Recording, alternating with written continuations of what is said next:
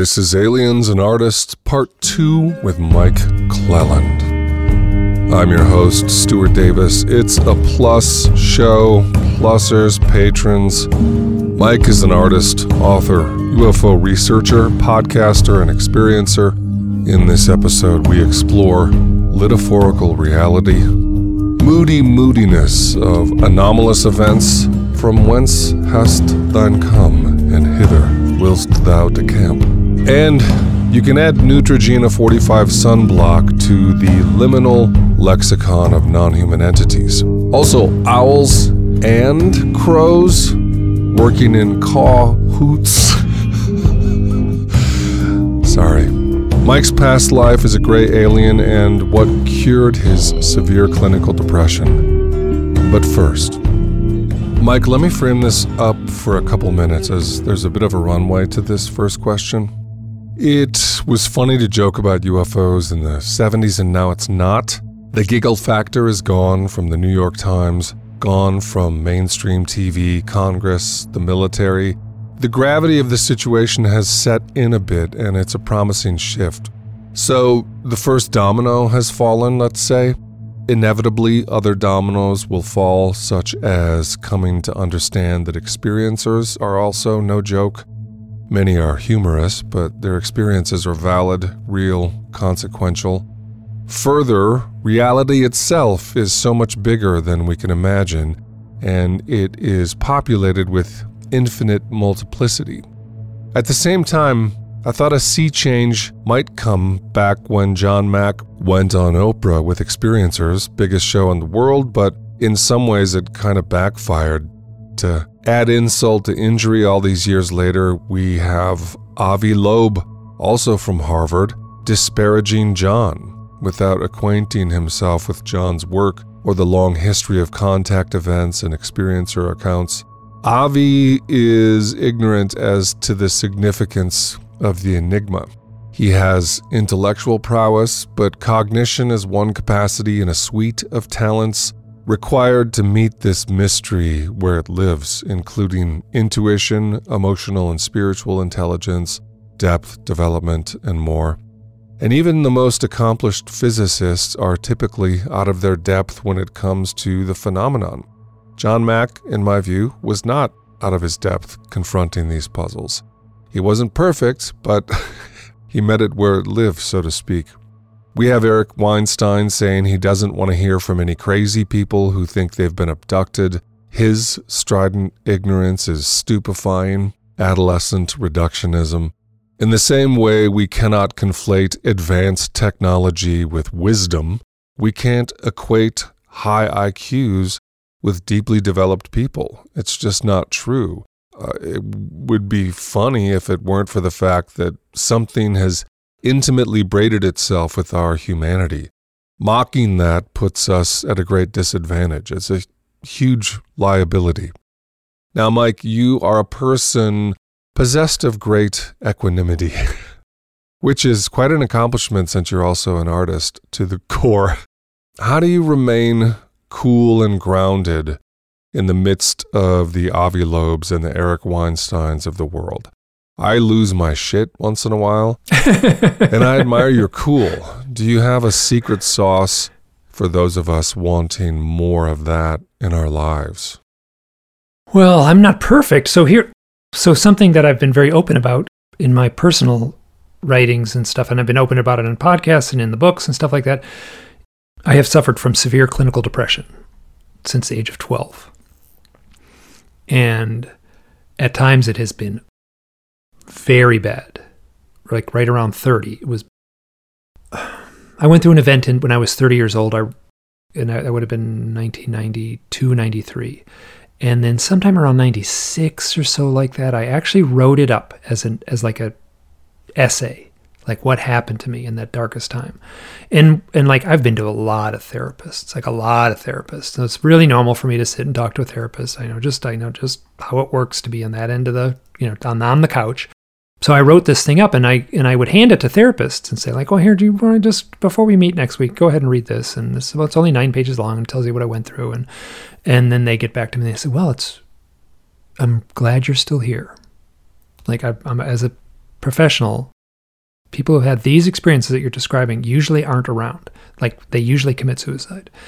And so I've had experiences that are way tougher than the UFO experience. So, and then I will say that, and I'm not looking for sympathy or anything like that, because I feel like I'm in a great place for the last, 7 or 8 years now.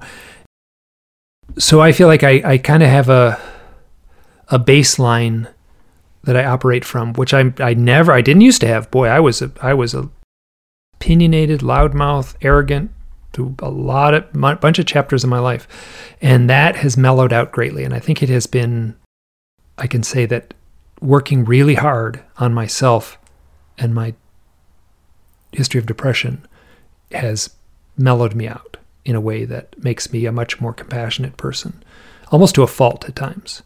I feel too much, I guess. So, and that I feel has been, that aspect of my life, that chapter of my life has been really helpful.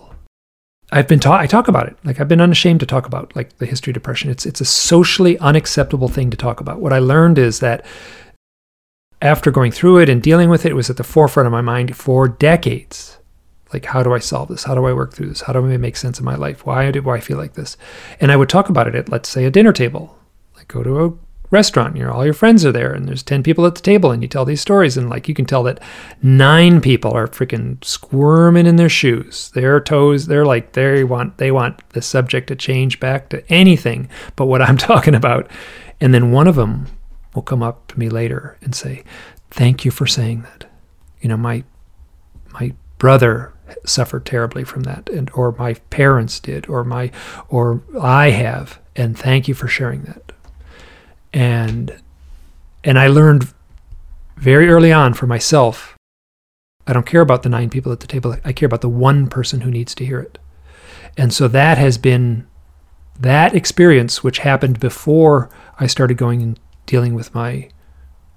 my own self, going into my own experiences, and started dealing with the UFO contact stuff.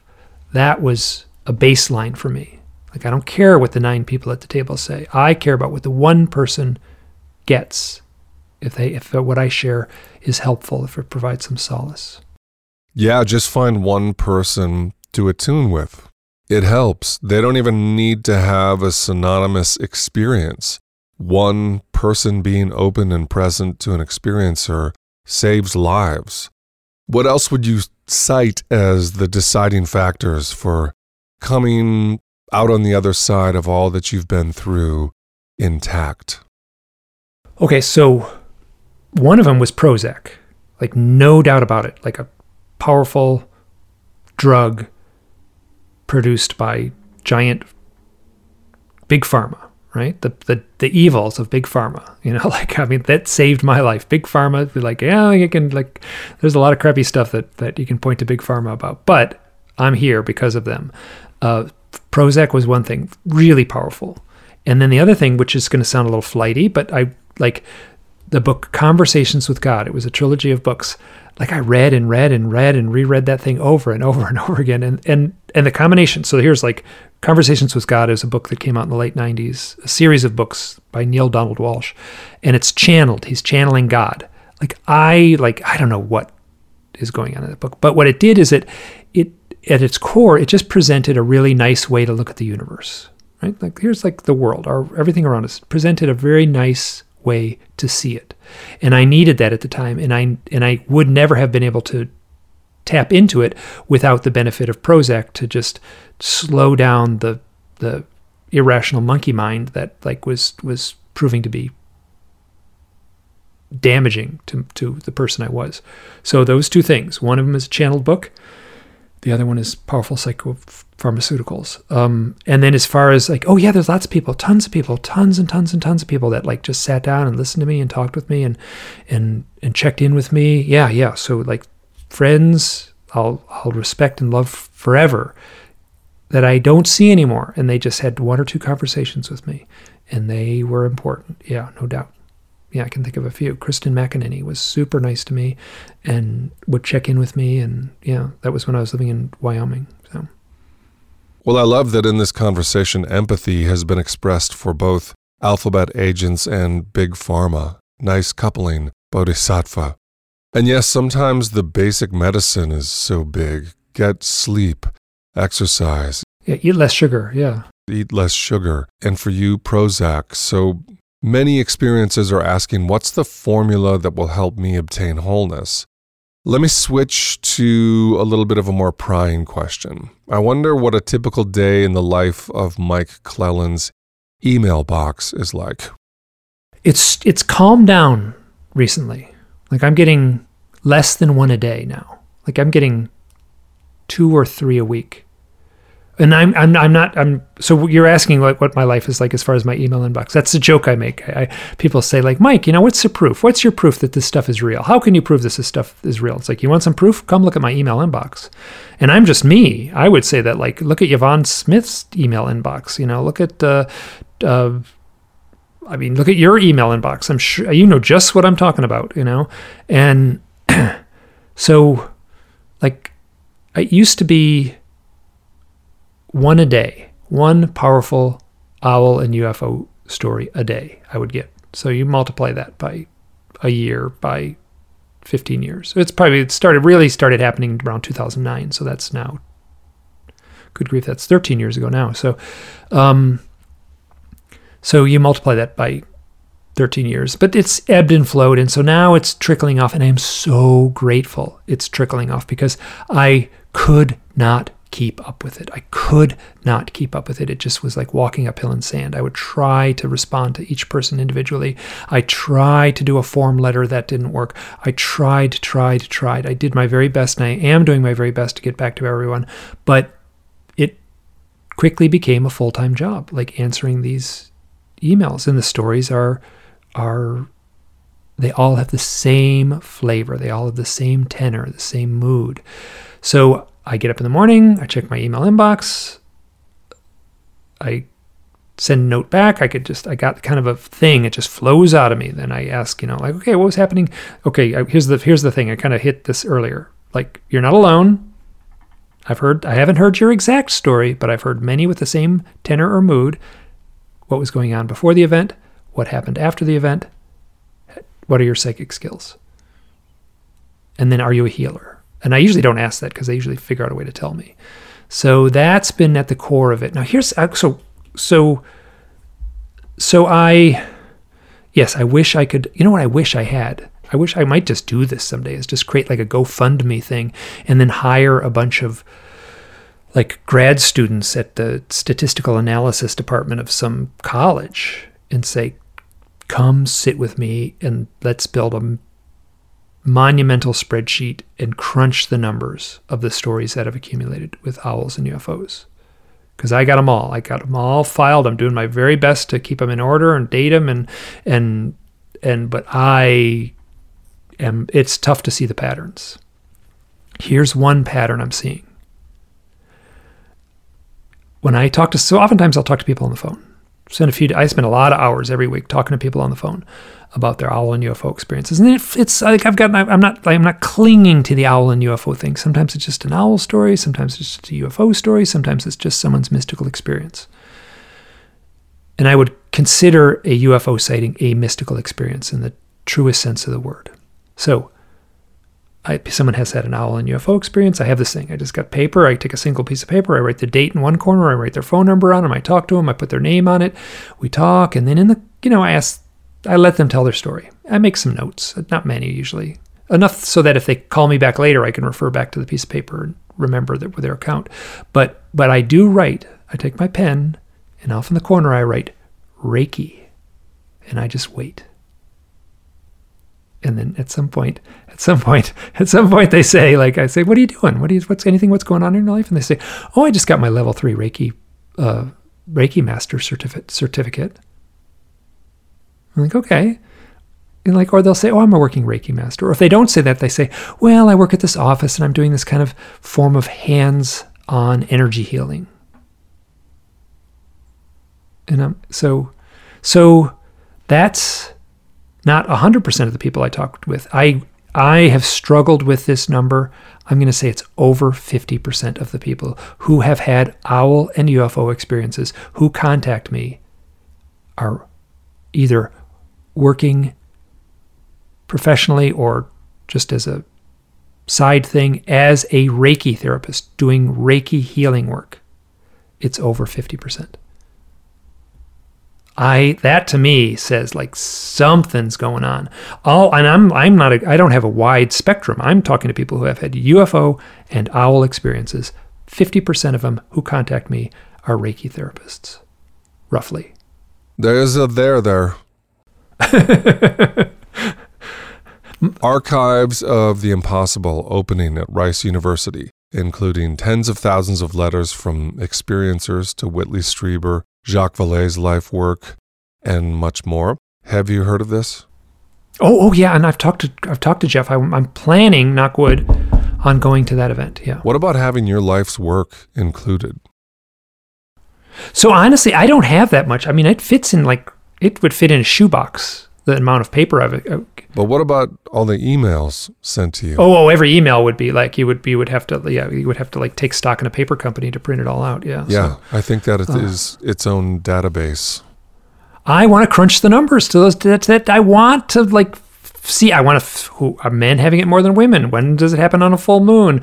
When does it happen on a Tuesday? Who's a Reiki healer? Who's not? I want all these answers. Yeah. So you brought up mood. You're a mood master. I sometimes get lost in the reverie of the way you shape a story. This is one of the most difficult features of the phenomenon to pin down. Also one of the most telling and revealing. Why is mood so important in anomalous experience? Nuts and bolts data quantifies cleanly. It's friendly with spreadsheets. But anomalous mood, high strangeness, the liminal, slips away like a bead of mercury from measurement. Do you feel the future of public discourse will ever come to include mood the way that you've been working with it? Wow. Okay. So this traces back to my own direct experience. Like that's what I'm struggling with, is the strangeness, the subtle strangeness of this stuff and these synchronicities. So I weight completely equally. I weight owl story, UFO stories, synchronicities. I don't favor one more than another. Like there's certain researchers who would say, oh, the UFO thing, let's like ignore all that other stuff. But no, I weight them like a synchronicity is just as important as an owl sighting, as just important as a UFO sighting. So the mood of a synchronicity, there's like a vibe. Synchronicity is one where we've all had them, right? It's part of the human experience to have that profound moment like, wow, how did this happen? How did this one little strange event happen? Here, I'll tell you this quick story. This is one I can tell quickly. Very early on in this stuff, I am convinced I cannot defend or tell you why, but I am saying this is a UFO contact story that I am going to tell. Because that's how it feels. That's the mood of it. I was working for the outdoor school. This would have been around 2006, I think the spring of 2006. And I worked with some other instructors, and we did what's called a seminar where we work among ourselves and such, and try to teach each other Anyway, so we're in the mountains. I have really sensitive skin, and some sunblock makes my face get more red, right? It itches. Like I put certain sunblock on, it's like, oh, it stings almost. And I'm like, I got to find a sunblock that doesn't sting my face. And I asked people, and they say, oh, Neutrogena 45. And I asked the next person, oh, Neutrogena 45. I asked another third person, Neutrogena 45. I was like, okay, I'll try that. So I came back to my town after this seminar, which was in Wyoming. I came back to Idaho, and I go to my little local health food store. And hey, do you have Neutrogena 45? And I'm like, oh, no, we don't carry that. So I went to the drugstore, the little locally owned drugstore. And I was like, hey, do you have Neutrogena 45? I'm like, no, we don't carry that. So I'm driving home, and there's a great big giant grocery store. And I was part of the small town when the grocery store went in. There was a lot of debate about this, mega grocery store in this tiny, tiny little town. And so I was going to turn in, and I just didn't have the energy. So I didn't turn into the grocery store. So I'm driving home. And as I'm driving home, there are these big orange bags on the side of the road. And every springtime, this would have been in April, I think, April of 2006, springtime, they have a community cleanup. People walk along the side of the road. They have these big bags, and they fill them up with trash, and they just leave them out there, and then somebody comes along and picks them up. So I was like, I do this every once in a while. So I'll just, when I get home, I didn't even go in the house. I just parked the car. I went in the garage. I got some plastic bags. I stuffed them in my pockets and started walking down the highway. And I figured I would walk from my house to the stop sign, which is exactly a half a mile. And it's right along the highway. And then I would cross the highway and then walk a half a mile back. So I do essentially 1 full mile, which would be a half a mile, both sides of the highway. And I started doing it. It started raining. Right? It's really ugly, gross rain, April cold, and it's cold and miserable. And then the rain just kind of turns this ugly, sleet, wet, gray snow. And I'm picking up like old cigarette butts and old like wrappers, and it's pretty gross. And I'm filling up a bag, and then I see the stop sign ahead, and I'm like, there at a point I said I should turn around, and I said no, I'm gonna go all the way to the stop sign. So I'm like, I can see the stop sign and picking up stuff, and I get to the stop sign, and I kid you not, standing upright, leaning against the signpost, was a bottle of Neutrogena 45. The turnaround point, the point I picked a half a mile before, it was at a signpost. A signpost. And I had the most palpable, full body moment. That mood you're talking about, that like, how does this happen? Like, I'm standing all alone. I can't turn to this other person next to me and say, hey, do you feel this too? Pretty weird, huh? That was just me. I was wet. I was miserable. I was cold. I'm looking at this bottle of Neutrogena 45 leaning against the signpost. And I had the full body sensation. It's them. And that was really before I could even wrap my mind around what that meant. It's them. And by them, I'm saying the UFO occupants. I felt it in my core. I don't have any proof of that. It's a fun story, right? It's got a little punchline and such. So later, the big grocery store in town that one that I avoided did have Neutrogena 45, and I do use that still, and it does not irritate my face. But that's like the synchronicity was all that led up to it. And I will actually say the altruistic act of picking up trash for the community, I would say, is the most important component to that whole story that ties it all together. This altruistic act, like, I'm going to do something nice just for the sake of doing something nice. And I was hit with this moment of it's them at a signpost. That's a massive mood story. And it makes me want to ask a two-part question about gauging humor. First, how often is humor present in your interaction with non-human intelligences? How is humor infused into mood, let's say, in these anomalous events? And part two, being human altruism as a critical integer in the equation around how and why that event occurred. What are the others really looking for? What do they respond to? We project our anthropomorphic values on them. We imagine what we think might be magnetic to them, whether that's genetics, a particular skill set, etc. But that story points toward the altruism as the key element. First, can you speak to how humor infuses mood?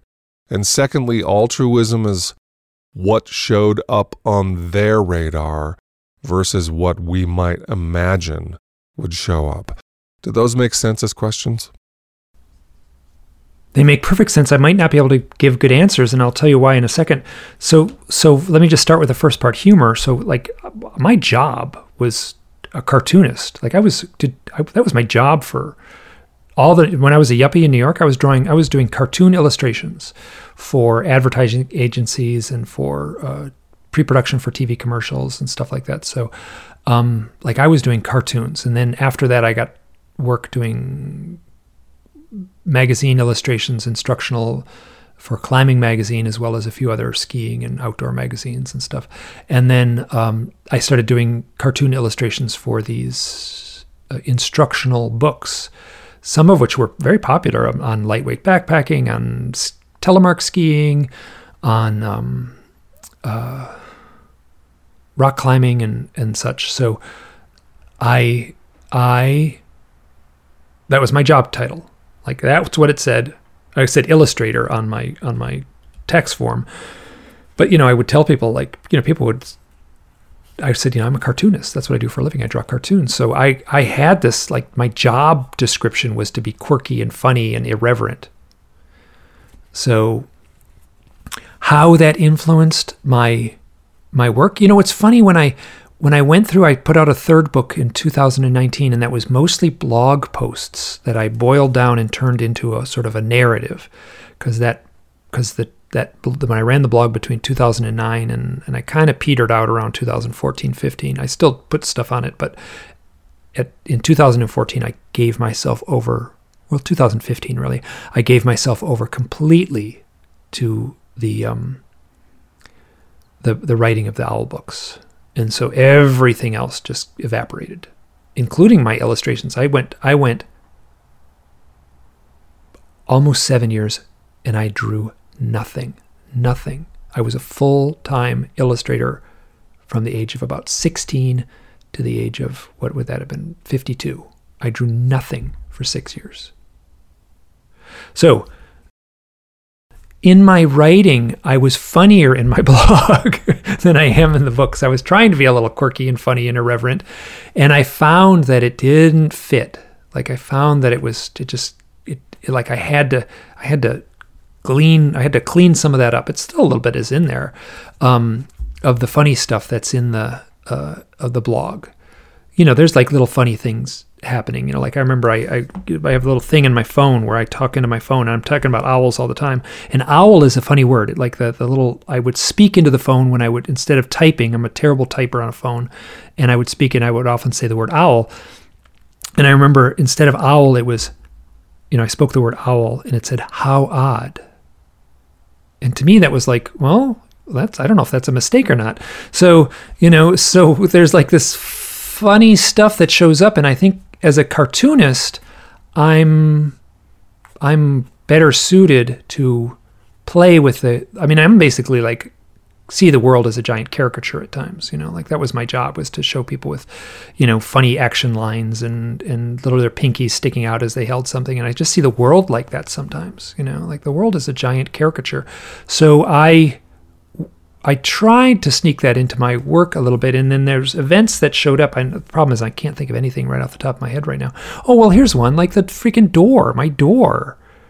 Like that, I lay in bed and I face the bedroom door, and I sent a picture to you. There are 2 owls that are unmistakably in that door, and below them are 2 aliens. And it is, you do not have to blur your vision to say, like, there's like 2 aliens, like gray aliens with the big black eyes, and there's 2 amorphic giant cartoon owls, like rising out of the 2 amorphic cartoon aliens. Like, it's there, and I didn't do that. Like I didn't make the door. The door's been in this house for, 30 years. And I just like saw it. And once you see it, you can't unsee it. So I'm like, I feel like I'm really heavily predisposed to see the goofy, quirky thing that like an annoying 4th grader would see and point out. That's still in me, that annoying 4th grader to greater or lesser degree sometimes. And then the altruism thing, I used to have a few examples of that, and I'm drawing a complete blank, because I remember at the time thinking, oh, the altruism thing shows up in something else, where another synchronicity happened when I'm drawing a blank now as far as that. But I have noticed that in a pattern, not only in my synchronicities, but other people's synchronicities, that act of kindness shows up, like doing something kindness, out of altruism, seems to, and it's not just a synchronicity involving aliens. It's like a normal, run-of-the-mill, powerful though they may be, but has no tie-in to let's say, UFO contact. And the only reason I tied the UFO contact in with the bottle of sunblock at the base of the sign was because of the absolutely palpable thought that was instantaneous. That was, it's them. And by it's them, I meant it's the aliens. That's the only thing in that story that's connected to the UFOs. But that felt real at the time. Fascinating. And I affirm your take on the doors in your house. You shared some photos with me, and it's not pareidolia, it's the owls and the aliens in the grain of the door. Like the Neutrogena 45 sunblock, another instance of contact without contact. The environment itself is the phenomenon's canvas sometimes. So altruism was key in the mood of that contact event you shared, that liminal signaling from the aliens. They noticed your altruism and responded to it in kind. At the same time, every kind of human being experiences contact, abduction, healing interventions. Everyone from psychopaths to saints experiences these events. So, to what degree do you believe a human being's level of self-realization, wholeness, or goodness operate as attractors to contact? Ooh, okay. So when I wrote the book, the first book, like I stumbled on, I said, I've been doing this research. I've been collecting these stories. I've got some blog posts I can tap into. So I've got the wealth of material that I got to coalesce and boil down into this book.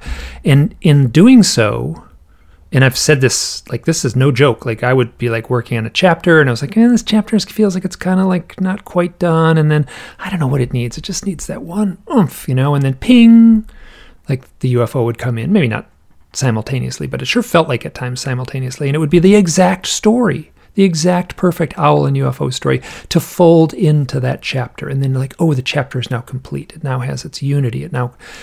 So in the end of that creation of the book, like at the end, I kind of say, like, I did not expect to write a book like this. What happened is the overall flavor, tenor, mood of the book is something benevolent, something altruistic, something life-affirming. For me, it was. And I was, I was trying to be objective. I wasn't. I was being subjective. I was writing the book I wanted to read, in essence, so I was kind of flavoring it the way I wanted to. And so what emerged was this altruistic book. The second book was at the end of that book, I figured, the second book was a set of stories. It was 19 chapters. Basically, they read like 19 short stories. And at the end of it, I was like, wait a minute, all these people, not all of them, but the great majority of them are healers, like healers, people who do healing work. And I didn't expect that. So like there's embedded into this is this healing aspect, the thing about people being Reiki healers who have owl and UFO experiences, the issue of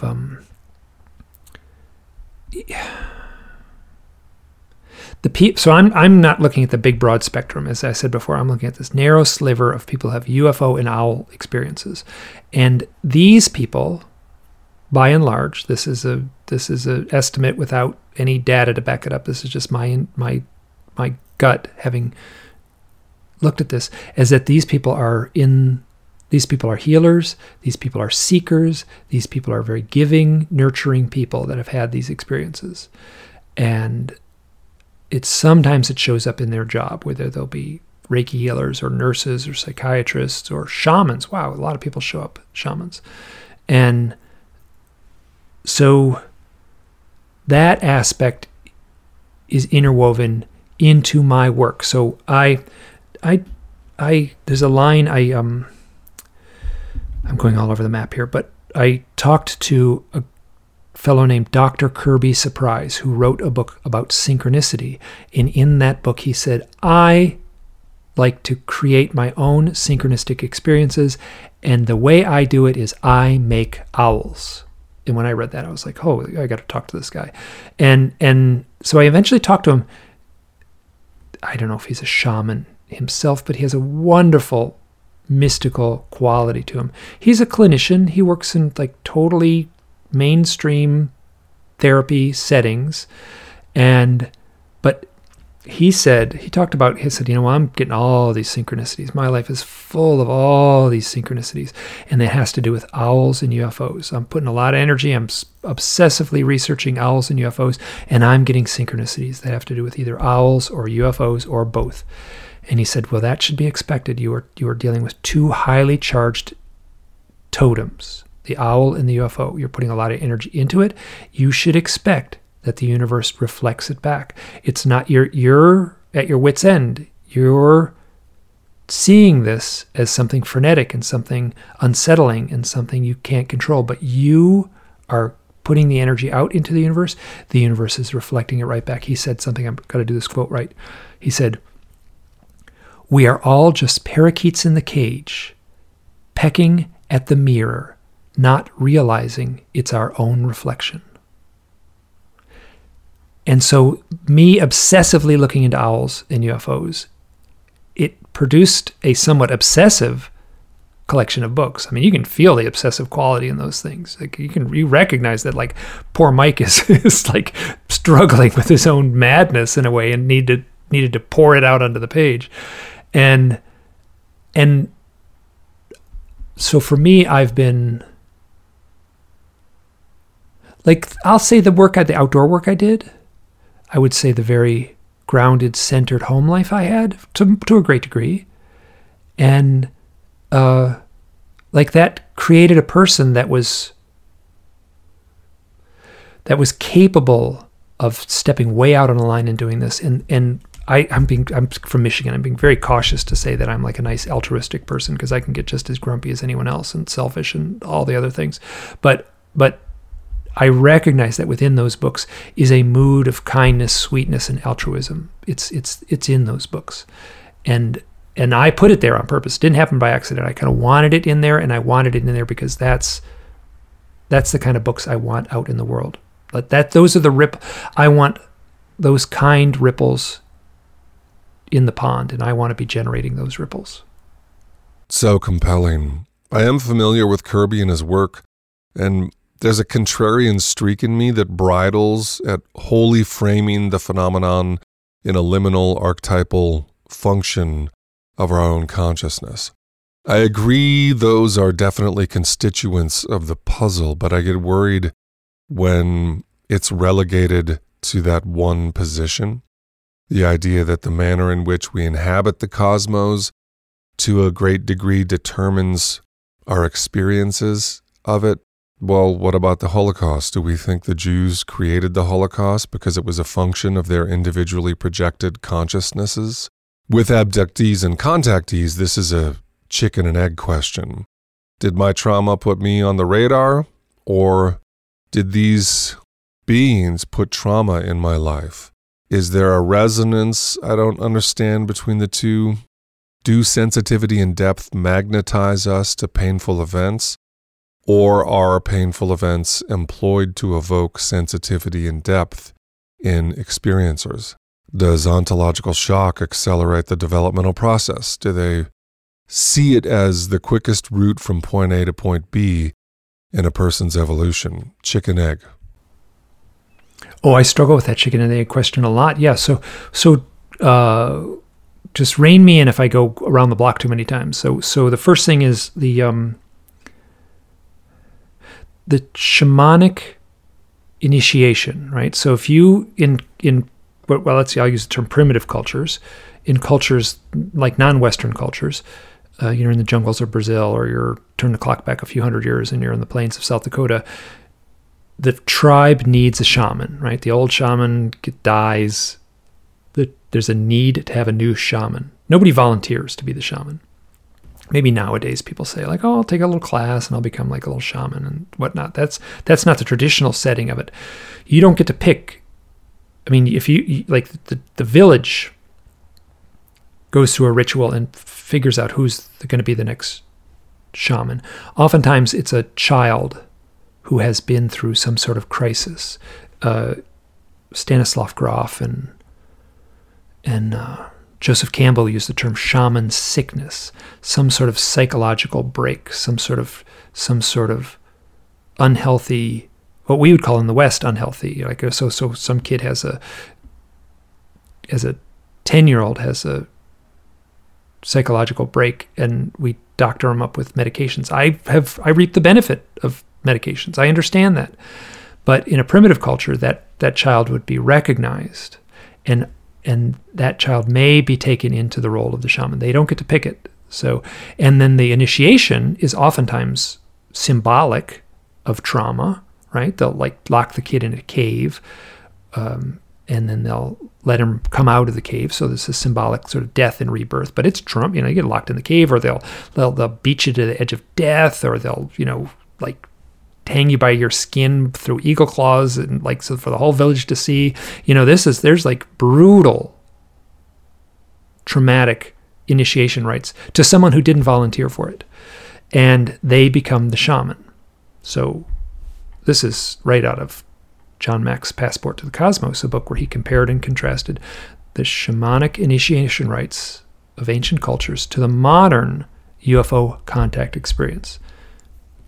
A plus B equals C, sort of, right? So what you could say is like, well, the UFO abductees, given that model, the UFO abductees are society's new shamans. Like I'm going to be very cautious saying that, because like there's all kinds of ways that doesn't play out. But given John Mack's model and how it compares, that would be the shamanic thing there. What was the first part of the question? The dicey move of reducing the mystery to merely our own projected consciousnesses writ large on the cosmos. Perfect. Yeah. So my thought in that as a researcher, as someone, I didn't write the book I wrote the book for me, right? Those books are like me, like wrestling with my own demons. Those were for me. Those books are my, like I couldn't go to a therapist. I tried going to therapy, and like they just like, I was like, they couldn't, like I was on a different plane. Like, it wasn't like I was talking about my rough childhood, which wasn't that rough. It was fine, really. And then I would say like, I have these UFO things, and I just realized like, like I can't, like unless it's it wasn't working trying to go to therapy. So I started writing books and a blog and stuff like that, and doing a podcast. That was my therapy, and that's what emerged in those big fat books. I tried to go around the garden and take a little pollen from every flower, little big flowers, little weeds off in the corner, big beautiful flowers that, in the center. So Dr. Kirby Surprise and his ideas and his thoughts and stuff was just a little yellow fluff on the bumblebee's legs. That was just, I was just collecting that stuff and trying to boil it down for myself. So like, yeah, Dr. Kirby Surprise, he's got a very interesting framework, methodology, like way of trying to address the mystery of synchronicity. Some of it feels really right, some of it doesn't, but I tried not to weigh that. I just tried to tell the story of my interaction. So here's what I can say. My personal interaction with Dr. Kirby Surprise was so rich and so reassuring and so perfect. It was what I needed at that moment in my life. I needed to go to Dr. Kirby Surprise, ask questions, and I benefited enormously from his gentle voice. So that's what I'm concerned with. His ideas are one thing. His helpful nature in my journey is something else entirely. And that's that is 1,000 times more important than the nuances of his ideas. So I recognize that in myself and in my writing and in my journey and how I present that stuff. And I try to make it clear that I'm not weighing anything more than the other. So you kind of got to go, when you're speculating, you kind of got to go off in corners and speculate and get a little lost and come back and then try to refine your path again. So that's how I would answer that. What you just shared confirms how two people connected and attuned, that in and of itself being healing. It's not about having identical worldviews. if you can be in the presence of someone with depth and presence, it kickstarts the healing process. Do you feel like that's a fair characterization of that dynamic? Absolutely, yeah. And some of it was just gentleness. Just some people were just out and out sweet. I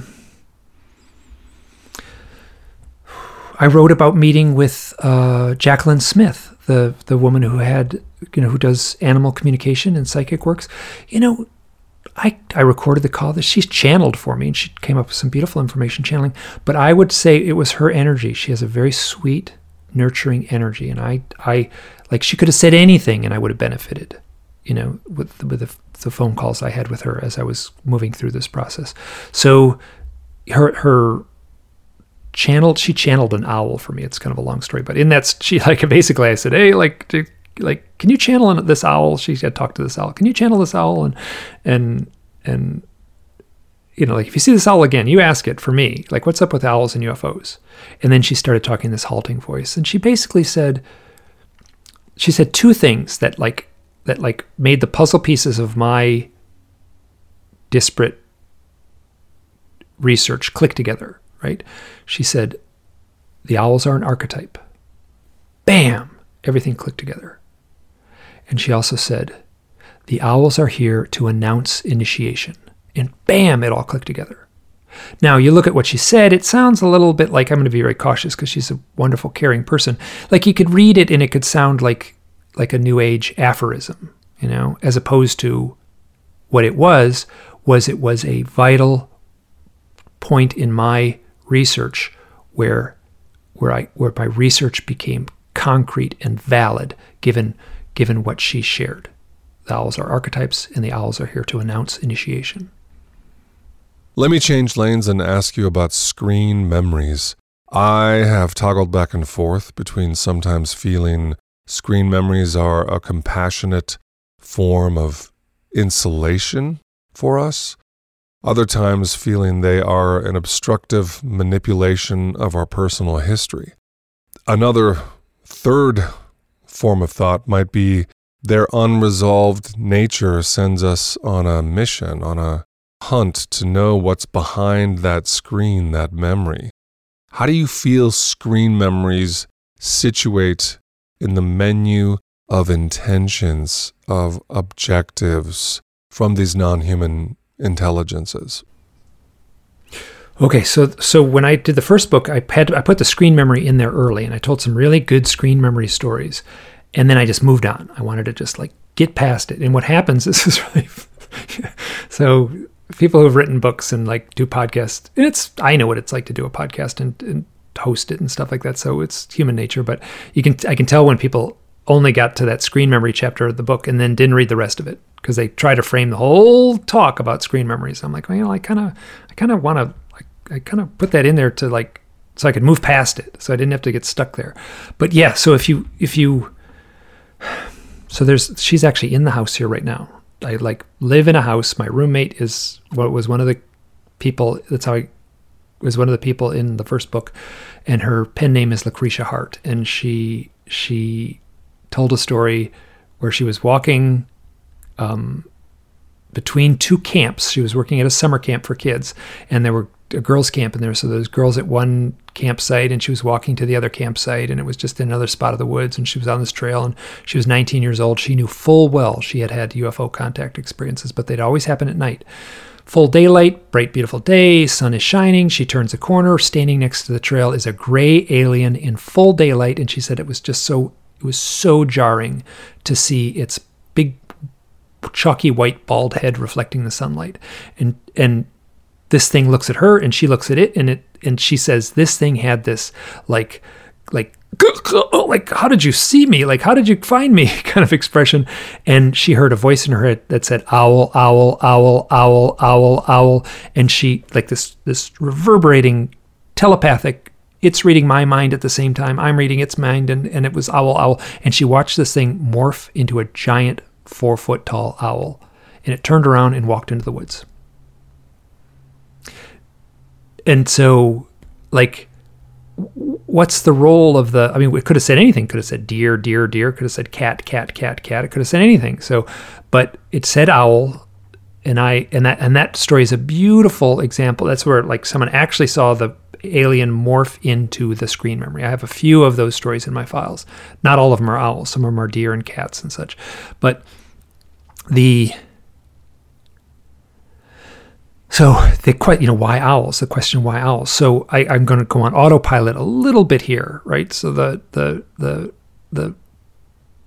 UFO investigator, I asked Bud Hopkins this question, well, why do they pick owls? And Bud just shrugged his shoulders. Well, the owl sort of looks like the alien, right? They got the big eyes, you see them at night. So they kind of look the same, and that's why they pick them.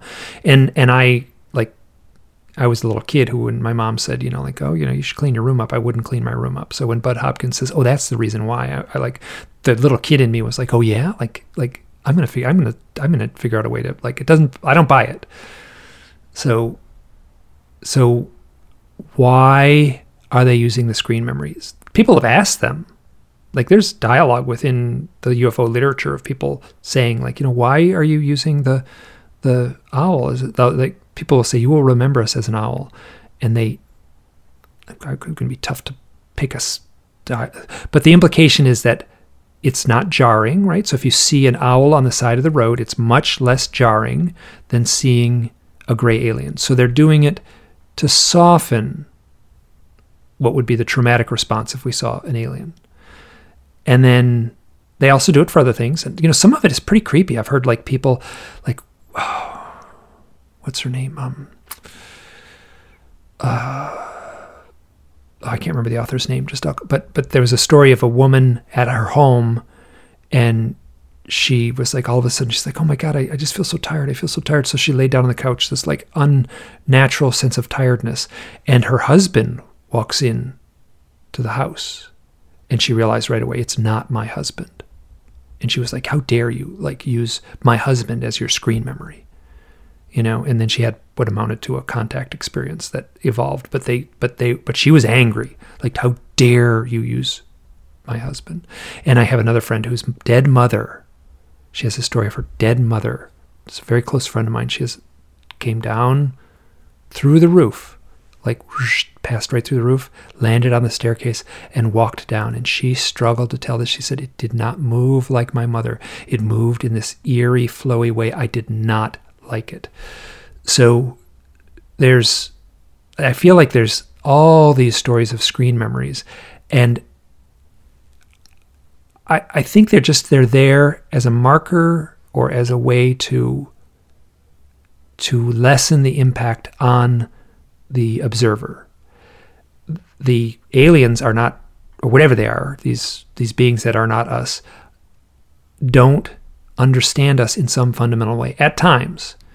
And then they show up thinking, well, I'll just show up as this woman's mother, and that'll calm her down. It didn't calm her down. It had exactly the opposite effect. I'll just show up as this woman's husband. It did not calm her down. It made her angry. So I think that there's such a wealth of stories.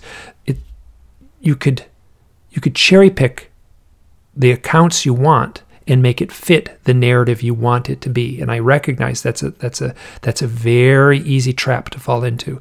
So you asked a question. My sense is they are using the screen memory for two reasons. One, to lessen the impact of the traumatic sighting of an alien. And the other would be they're using the image of an owl or of a deer or as a mother. Jesus shows up in some screen memories. These are all archetypal images. Mother, owl, deer, Jesus, and more. Some of them are kind of benign. Clowns, well, that's actually pretty archetypal too. Firefighters, there's all kinds of things that show up in these screen memories, but they can be seen as an archetype. So they are presenting themselves as an archetype for the same reason that a ancient myth would have an archetypal animal embedded into the storyline of the myth. I have no proof of that. That's just a feeling I have. In my own life, I've had anomalous events involving owls, coyotes, mantis insects, the greatest hits of archetypal forces to enjoin. What I find weird is that my totem animal is the crow. No contest. And the crow is an archetype, but we find, or I find, 0 crows as screens appearing in contact that I'm aware of. Any thoughts on this, or why no crows? Okay, so I would say, there's crow stories out there, no problem. I've got some crow stories, more in synchronistic stories rather than screen memory or anything like that. But I know some experiencers. I could name some names. I'll choose not to right now, but I could name some names of people who have had crow stories. Oh, Denise Linn, who very cautiously says, I'm not an experiencer. And I'm kind of like, well, you sure got all the things around you that sound like experiencers. Denise Linn is an author, and she writes kind of, I don't want to say self-help books, but spiritual books. She's written a lot. She's actually a wonderful voice in this field. But she's had a crow experience where I can't remember this exactly what was going on now. I think she was reading Whitley Strieber's Communion. I think I've got this right. She's reading Whitley Strieber's Communion, looked out the window, and there was an owl and a crow on the same branch staring in the window at her. And so owls and crows are traditionally enemies. Like, usually they harass each other, probably because they want the nests. They're like, territory and nests and things like that. And I'm going to step back a little bit, and I'm not like a skilled folklorist, but the owl is usually symbolic of the night in the subconscious, and the crow is symbolic of the day. Crows come out in the day, and they are symbolic, well, not so much as eagles and things like that, but they are less an unconscious totem and more a conscious totem. Where most daylight animals have that, and nighttime animals have a cats, for instance, have a lore of the unconscious, and animals of the day have a lore of the conscious mind, like eagles and hawks and crows and ravens. But yeah, we have that. So the very powerful totem animal, and they do show up in the lives of experiencers in very, very synchronistic and symbolic ways. I think, but I've never heard of them as a screen memory. But yeah, they're there. The stories are there. Last question. It's a doozy. I'd love for you to share some about your past life as a gray alien. How much time do I have for this? I can tell you. I've got no problem telling it. So cool. What category would you put this in? Actual, metaphorical, literal, imaginal, prismatic weave of all of those at once? And what year was this? Where did you do this? When did you do this work? 2017 and 2018. So that was 2 years, basically separated by roughly a year. I had 2 separate hypnosis sessions, and the exact same story emerged. It was like watching a Brady Bunch episode, in rerun. It was the exact frame for frame story emerged. So. Okay, great. Can you share how it feels to you now, these various hypnotic nodal points? Well, there's another separate nodal point because I had a past life regression in 2014 to look into my, and I talked with a woman. It was at a UFO conference, and she did past life regressions. And I kind of said, "Oh, you do hypnosis therapy. How about looking into my UFO thing?" And we sat and talked, and I talked about my issues and this and that in my life. And she said, "You don't need a UFO thing. You need a past life regression." I'm like, "Great!" So we went in there with the intention of coming to terms with my depression, solving that in my life.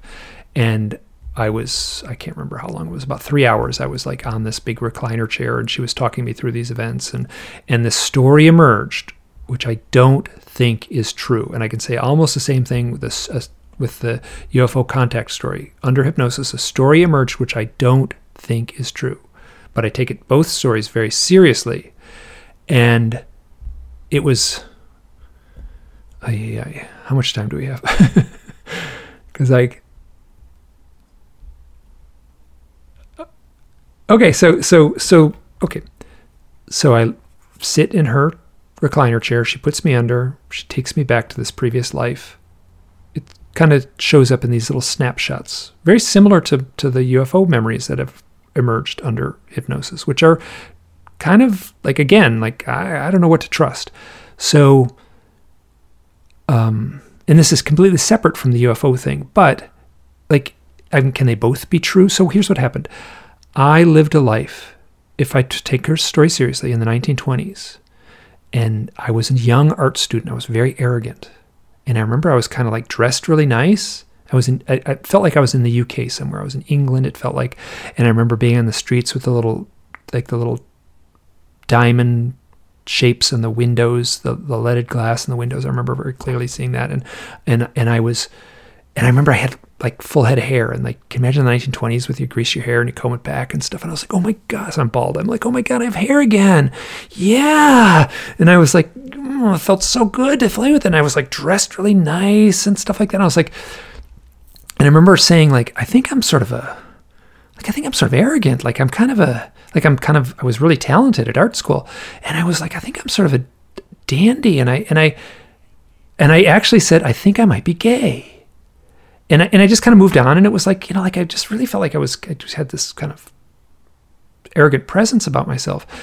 And I was doing pen and ink work. I remember that. It was white paper, black ink, fine line pen, which is just what I do now.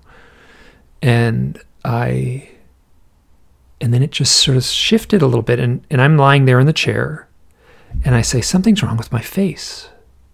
Something's wrong with my face. And she said afterwards, I looked at you and your face swelled up. When you said that, your face was all puffy, it got all swollen. I didn't remember this at all, but she said she saw my face get puffy and swollen. And I said, someone's beaten me. Someone has beaten me. And now I'm blind. They've beaten me so badly that I'm blind. And she goes, who beat you? And I said, my father. And I said, what happened? And I said, after he got so guilty that he beat his own son, that he drank himself to death. He drank himself to death. And I cried I just sobbed and sobbed and sobbed and sobbed. And some other stuff came up, and there was about the convalescence and about my time, and I just kind of faded away as a person. And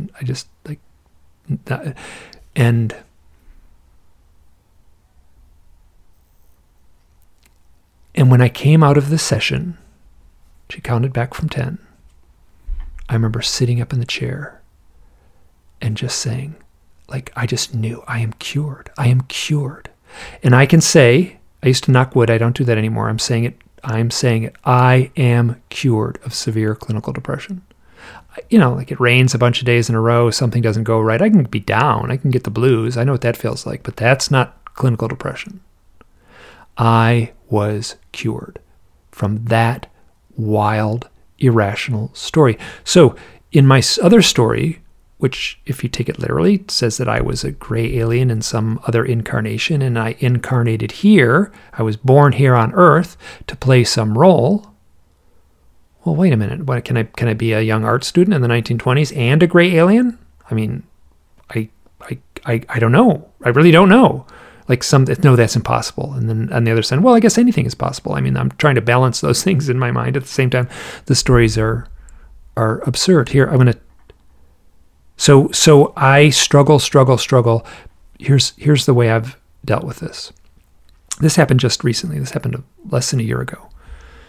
A guy calls me. He's got UFO and owl experiences. He gets a hold of me. He said, let's talk on the phone. I'm like, great. So we talk on the phone. So this guy has had powerful UFO experiences. He had a near-death experience that's unbelievable. I don't want to tell too much about this guy. He also does ghost hunting. And he's got like an EVP, one of those little EVP recorder things that like you get the voice you go to the haunted house and you say, like, who is in the house? And then that voice comes through it, on the little machine. It's like ghost hunting reality shows are rife with these things. So so I call him up and he answers the phone. And it was just like within the first few seconds of the phone call, and in a very clear voice in the background, a woman says, do you need a fairy tale? As plain as can be. And then he goes, well, that was weird. My EVP thing is on the desk right next to me. It just turned on all by itself. And I just heard this voice come out of it. And I was like, and I said, that was for me. He didn't hear it that clearly. He said, did you hear what it said? I said, I heard exactly what it said. It was a woman's voice playfully saying, do you need a fairy tale? And that, like, there's the aspect of this thing that just blows my mind over and over again, is how uniquely tailored these powerful events, whether they be synchronicities or a mystical event where a EVP voice recorder turns on all by itself, blurts out this line, the guy sitting next to it doesn't hear it, I hear it clear as a bell. It says, do you need a fairy tale? That has been my existence. I need the story. You were asking, like, well, what's the literal thing? I mean, were you literally a gray alien in a different lifetime? And I asked myself, was I literally an art student in the 1920s that got beaten up? I can't answer either of those questions, but what I do say is I love the story. Even if like a fiction story, you can go to see a movie that's not based on fact at all. You can have a powerful, rich, rewarding, emotional experience sitting in the dark. And I think these things are presenting themselves as stories, as fairy tales. A woman's voice asks me, do you need a fairy tale? The answer for me is unquestionably, yeah, I love fairy tales. I love weird mythic things that I have to like struggle with and debate and like come to terms with. And I get stuck when I have to say, oh, was this real? Did this really happen? I get locked up if it doesn't make sense because I have these two conflicting things. How do I make like both cancel each other out? Then neither should be, my brain seizes up. But if I take two steps back and say, what? These are really good stories. And there's a lesson in these stories. There's a value to these stories. People have told stories around the campfire. Jesus told his disciples stories. We get all, we stand in line at a movie theater to see Star Wars. These stories are part of our human existence. So I am content to just back off and say, like, who knows? Maybe the person's lying to me in some of the events. I don't think it happens very often. But I have been collecting stories, archiving stories, sharing what I can. And many of these stories, like this, involve me, and I am totally at peace and content with the story rather than the pragmatic, did it really happen? Like I've learned to just push that away and not stress at all about that, but I revel in the story itself. Do you need a fairy tale? We have more ability for holding our experiences in that indeterminate vitality, saying, I don't know, was that a fey entity, an extrojection of my own being, a quasi-tulpa? But we don't turn that same reflection to our own identity, typically, our own personality, us as story beings. Or do you, Mike, do that? Do you turn the same lens on Mike Clelland as a character in this cosmic theater? Do you feel yourself to be as permeable, as ephemeral, as liminal as the others often seem to us? Wow. I try to look at myself as a character on the stage. Am I writing the script? Is someone else writing the script? Are we co-writing the script? Are we writing it in real time? Has the script been written in advance and I'm just like on the conveyor belt of life, like fixed and unable to step out of the bounds of the story that's already been written? Like I struggle with this stuff all the time. And I'm all over the map. At first, early on, these types of things made me crazy, insane, obsessive, like unhealthy. It was an unhealthy, distraught life I was living, trying to deal with these events in my life. But most of them in the form of synchronicities. I had a confirmation event, which is a long story. It's in the book. It's in two books, actually. I tell it twice, but it's a long story. But at the end of a collection of like story upon story upon story. And when they all kind of, you tied them all together and looked at them and literally as a line on a map, I was like, oh, I'm done. Like, what do you cry uncle? Like when they, like, you get tackled by all the kids in the neighborhood, like all of a sudden I was like, just like tackled, pressed to the, like I was helpless in the face of what I had experienced. And I just said, oh, it's real. It's real. Now, what it is an ephemeral question, but it's real, right? I mean, is it aliens in a flying saucer? Is it just the grand spectrum of interplay of consciousness and physicality that interweaves human experience? I can't answer that, but I can say it is real, whatever it is. And it has intersected my life, and I got to suck it up and deal. I could turn my back on it, but it would just bubble up and boil over in some other way, and I know that. So I gotta face it head on. Is it so that that's been my core question. Is it metaphoric? Is it real? Am I dealing with a metaphoric something or a reality something? UFOs leave a burn mark in the lawn, right? And you can go out there and test that, and you can go take soil samples and you can take it to a lab, and you might find some interesting results if you run all that diagnostic stuff. It's physical, right? And then there's this ephemeral stuff. There's like people have psychic things that don't lead anywhere. They it leads you on an absurd little chase to nowhere, or it leads you on a chase where you're thinking going one direction, you think you're going to solve one thing, this important epiphany is going to happen, and then something much more playful happens, or something much more dark happens. So I have to, for my own sanity, just back off and relish it as a story. And then for me, Mike Clelland, I look at my life and think wow, did I just take some wild U-turns in the middle of my life? And one of the strangest U-turns, and I'm almost 60, so I feel like I'm looking at the end of my life is a lot closer than my birth at this point. And I'm like, well, what cooler, more dynamic, more exciting thing could have happened than for me to be confronted with magical mysteries that are by their very nature unsolvable. And as an artist and as an author and as someone who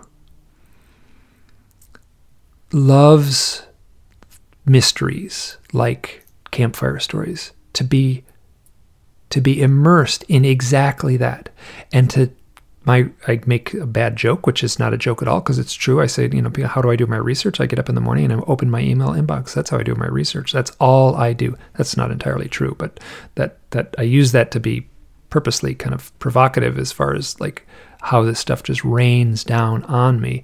So me as a character on a stage with all the people, I'm not alone on that stage, right? There's other actors and actresses, and there's a flowing, ever-widening magical script, and there's the person who hoists a curtain up at the beginning, and there's the person who drops the curtain at the end, and there's all the directors and the writers, are they all me generating this magical experience for myself, as someone like Kirby Surprise might speculate? I don't know, but I can say that it has been very difficult at times, yet stepping back and loosening my grip on the literal and being more content with the metaphorical, I'm grateful for this difficult and rewarding chapter of my life.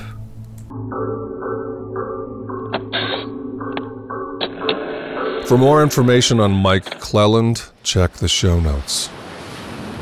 My gratitude to you, patrons and plussers. Expect your complimentary jetpacks by the end of this episode. Minus listeners, await your angry camel. Patrons and plussers awake in the cloud forests of Guatemala to the mellifluous song of a slate-colored solitaire. Minus listeners are losing their hearing because an angry camel spit anthrax in their ear. Patrons and plussers play Sonny Crockett and Rico Tubbs in the reboot of Miami Vice. Minus listeners attend HOA meetings with mandatory assessments for code violations. Patrons and plussers pluck and partake of perfectly purple plums. Minus listeners suck a sack of ipecac.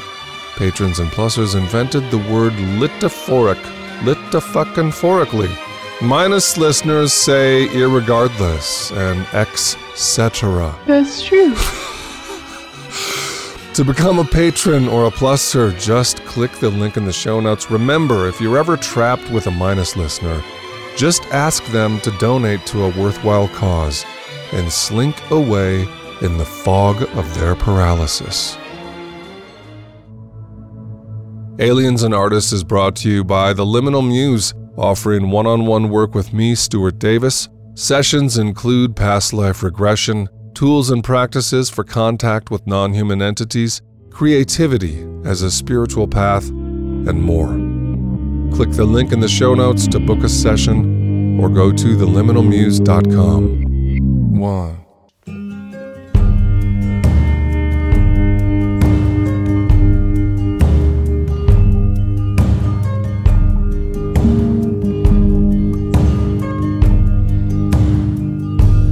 God is spirit, spirit is everything, even the devil.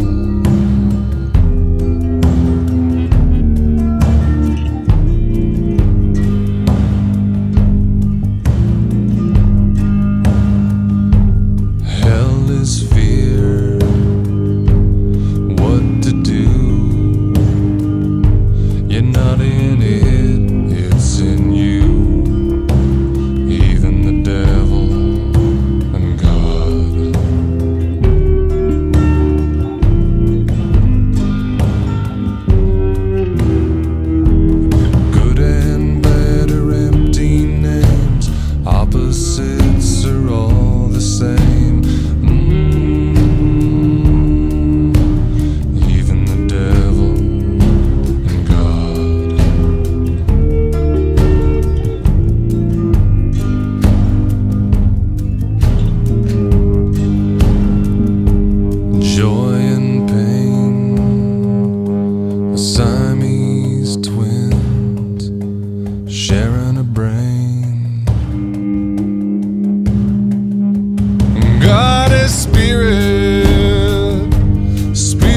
Everything